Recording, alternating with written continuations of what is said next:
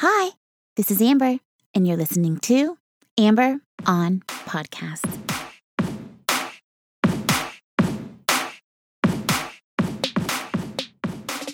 Hi. Hello, and welcome to episode number 252 of Amber on Podcast. This podcast is all about doing more good for you and more good for more people. Thank you so much for joining me. In this episode, you will learn what it means to have a rest deficit and the 7 types of rest you can have. If you haven't yet, please take a moment to subscribe to the show. Every Thursday, I release a new episode, and I would love to have you join me. Now, let's get down to the good stuff, and let's start the show. To be honest, I have had a very hard time taking time off to rest and recharge. I am so hard on myself. I can be very negative and my confidence gets low. When I feel this way, I tend to work. I make myself busy, distracted with overwork or planning or chores or errands. Recently, I had a hard time resting on my vacation, which got my attention. I know we need rest to perform at our best, but I kept trying to perform on my vacation. I had all these vacation goals I wanted to achieve during my 9-day trip. I wanted to get up at 5 a.m. each morning and work out on the beach for an hour or 2 hours, journal and meditate. I wanted to be the best version of me on vacation, just like I tried to be every other day of my life. I'm so good at keeping myself busy, I can't even stop myself. I learned 2 important lessons on my vacation. Number 1 is I need to chill. I am way too hard on myself, and I need to prioritize rest instead of prioritizing growth and learning every second of every day. Number 2 is rest makes me a better person.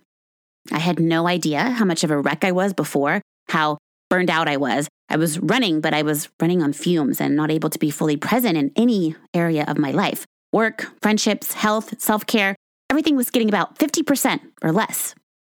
I needed a reset. I needed a break from everything to relearn how to slow down and be present and feel connected, strong, and creative again.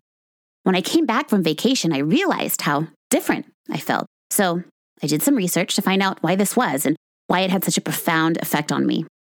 What I learned is we need different types of rest to fully recharge. In her TED Talk, Dr. Saundra Dalton Smith explains the 7 types of rest and what it means to have a rest deficit. This knowledge blew my mind and matched my experience perfectly, so I couldn't wait to share it with you, dear listeners. Dr. Saundra says, sleep and rest are not the same thing. And in a culture of high-achieving, high-producing, chronically tired, burned-out people like me, rest is the most underused, safe, chemical-free therapy available to us all. She explains, every activity you do requires energy, not just physical energy, emotional energy, social energy, mental energy, sensory energy, creative energy, and spiritual energy. You need more rest in the areas that are requiring more energy in your life. According to Dr. Saundra, identifying your rest deficits is the first step in being your personal and professional best self. So here are the 7 types of rest. Number 1 is physical rest. This one is obvious. We get this one when we sleep. Number 2 is sensory rest. Think about bright lights, computer screens, background noise. All of these overwhelm our senses. To get sensory rest, close your eyes for a few minutes during the day, unplug at the end of each day, turn off the music or the radio, and just sit in silence.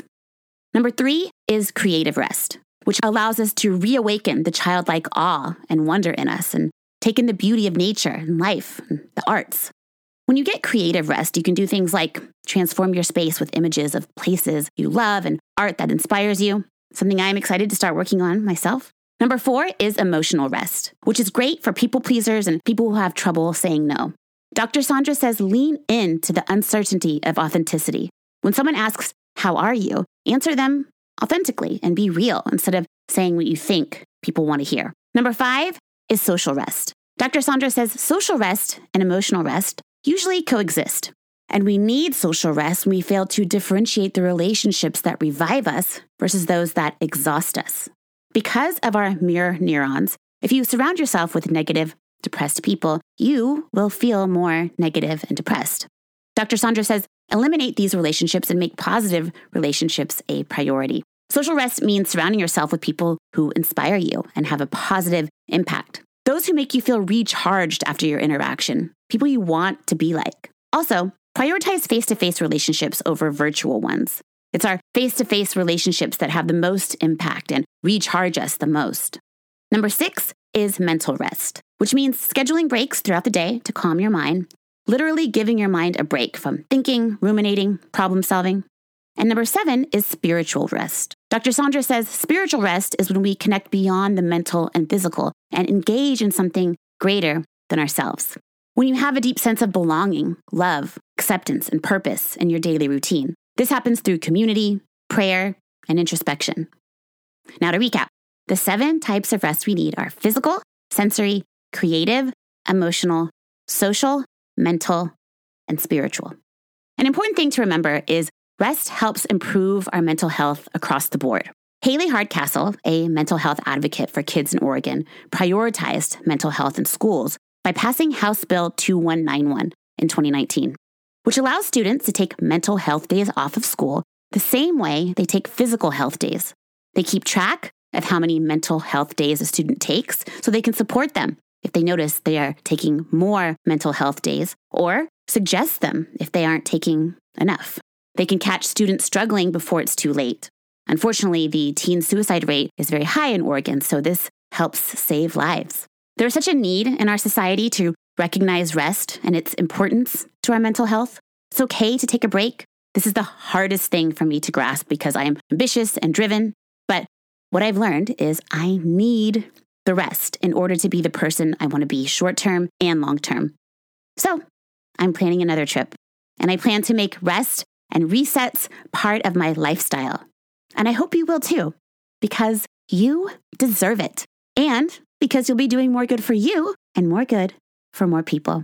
Now, you know the 7 types of rest and the impact rest has on our mental health. To sign up for exclusive updates, visit mytalkingdollars.com. If you haven't yet, don't forget to subscribe. Please leave a review and let me know what you think about the show. And please join me next week for another conversation about living your best life and doing more good. Thank you, love you,